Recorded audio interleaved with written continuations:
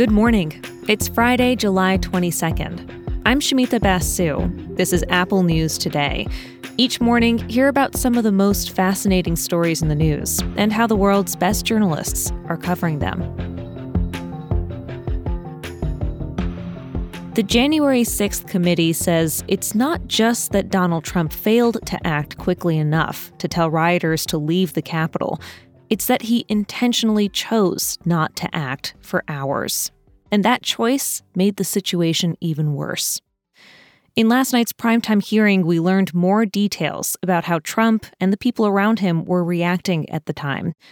The committee played tape of a White House security official who testified anonymously about the people charged with protecting Mike Pence. The members of the VP detail at this time were starting to fear for their own lives. The audio there isn't great, but what he's saying is staffers were calling the people that they love to say goodbye. It was disturbing. I don't like talking about it, but there were calls to say goodbye to family members, so on and so forth. It was getting, for whatever the reason was on the ground, the VP detail thought that this was about to get very ugly.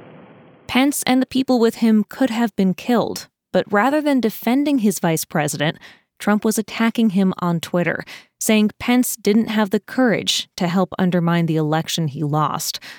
Matthew Pottinger, the deputy national security advisor to Trump, testified that this tweet was the last straw for him. I was disturbed and worried to see that the president was attacking Vice President Pence for doing his constitutional duty. So the tweet looked to me like the opposite of what we really needed at that moment, which was a de-escalation. And that's why I had said earlier that it looked like fuel being poured on the fire. So that was the moment that I decided that I was going to resign, that would be my last day at the White House. Sarah Matthews, the deputy White House press secretary at the time, also resigned on January 6th. She told the committee that Trump's words had a dangerous effect. I'm someone who has worked with him. I worked on the campaign, traveled all around the country, going to countless rallies with him, and I've seen the impact that his words have on his supporters. They truly latch on to every word and every tweet that he says, and so I think that in that moment, for him to tweet out the message about Mike Pence, it was him pouring gasoline on the fire and making it much worse. And things did get worse. The committee says after that tweet, the attack escalated. Pence had to be evacuated for a second time. He was just 40 feet from the rioters.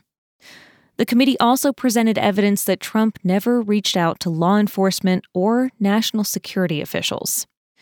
It took 187 minutes before Donald Trump released a video where he finally told his supporters to go home.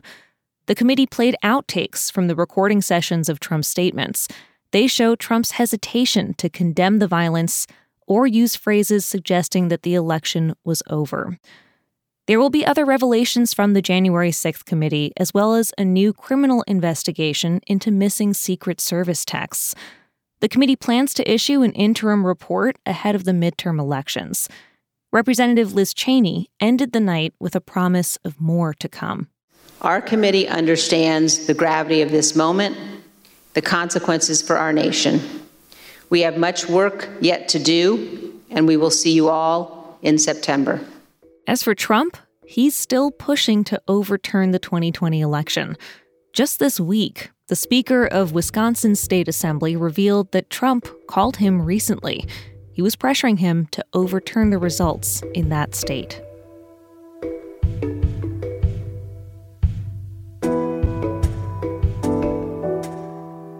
This was supposed to be the summer of revenge travel, of finally getting back to planes and passports and vacations and family visits. But when we asked listeners to tell us your summer travel nightmare stories, boy, did you deliver. The check-in line was from the far left side of the building all the way to the main entrance of the arrival gates. We were supposed to depart the airport at 8:30 in the morning. We did not leave until 11:15 at night. She said, "So I'm going to be totally honest with you. We actually don't have a pilot." So how did things get so bad? And what can we do about it? To get some answers, I turned to Scott McCartney. He's a journalist and a private pilot. who wrote the Wall Street Journal's travel column, The Middle Seat, for around 2 decades. I used to joke that if airlines ever figured out how to run their business, I'd be out of a job. But I didn't think that was going to happen in my lifetime. And I think that's pretty clear at this point. Scott says a lot of the problems that we're seeing this summer come down to one thing: staffing. The big mistake that the industry made was anticipating that they would have more workers than they have, thinking, hey, we're going to have X number of pilots for this summer. They don't. We're going to have X number of baggage handlers for the summer. We don't.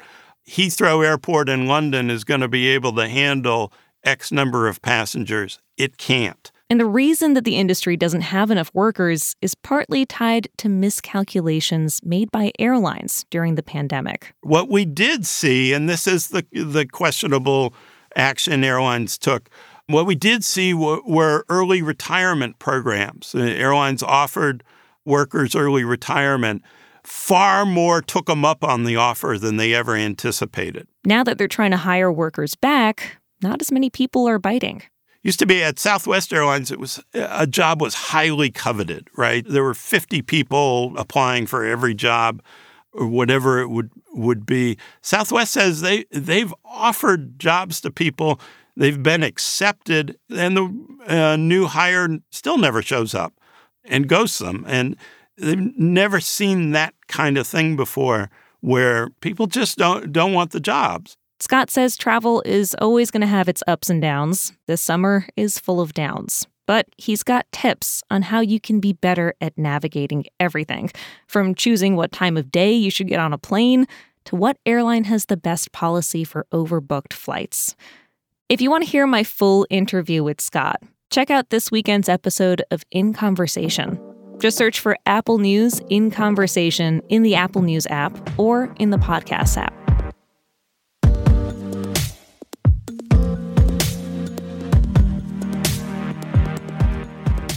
Netflix is asking, are you still watching?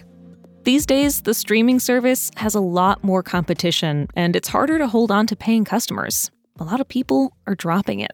There's a lot of sort of turmoil that you can perceive at Netflix, or at least change, both financially and also creatively. Like, the company's kind of gone from its earlier status as this sort of online disruptor that was changing the way that movies and TV was being consumed. David Sims covers culture for The Atlantic. This has not been a great year for the company in terms of its like shareholder reports and its earnings and its subscribers. In particular, it does seem like the company has hit some kind of subscription plateau. The company's earnings report this week showed it lost nearly 1 million subscribers in the last quarter.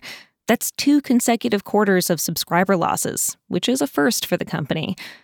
Sims recently wrote about how Netflix is now trying something like an old Hollywood studio. Netflix has pivoted away from its earlier strategy, which was just a fire hose of content. And now I feel like Netflix seems to be a little more interested in the idea of making event-sized stuff, and also more of like a glitzy Hollywood brand. Like, you know, come to Netflix, we've got a Ryan Gosling movie you can't see anywhere else. In other words, when you want to put butts in seats, even if those seats are at home on the couch, you make a blockbuster. Like very expensive, $100 million plus budgeted, superstar-laden, action thrillers and family adventure films. That Ryan Gosling movie that David mentioned earlier, it's out today. It's called The Gray Man. Chris Evans is in it too. It's directed by the Russo brothers, who made some of the biggest Marvel movies. The Gray Man reportedly cost around $200 million to make, which would make it the most expensive in Netflix history. But if it's a big enough hit to create a franchise, it might be worth the money.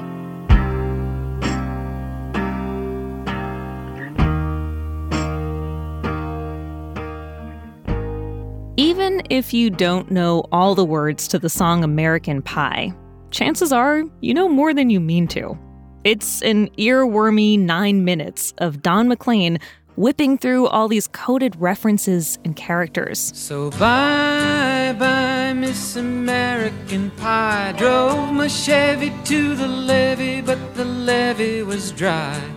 And then the lyrics are campfire catchy and kind of cryptic, which has encouraged this fun guessing game for half a century, with fans debating and picking apart the meaning. Now, McLean himself is finally opening up about the lyrics in a new Paramount Plus documentary.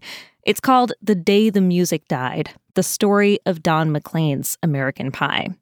McLean debunks some of the more common theories about his lyrics, like take this part of the song. When the jester sang for the king and queen in a coat he borrowed from James Dean and a voice. Lots of people believe that the jester there is Bob Dylan and the king is Elvis. But now, McLean says in this documentary, nope and nope. I certainly would have mentioned Dylan's name if I had meant to mention him. I would have said Bob or something else. But I didn't, because it ain't him. We picked out a piece for you to read in American Songwriter that breaks down 13 references decoded by Don McLean himself. You can find that and all the stories we talked about today in the Apple News app. And when you're in the app, keep listening to hear narrated articles from our News Plus partners. I'll talk with you again on Monday.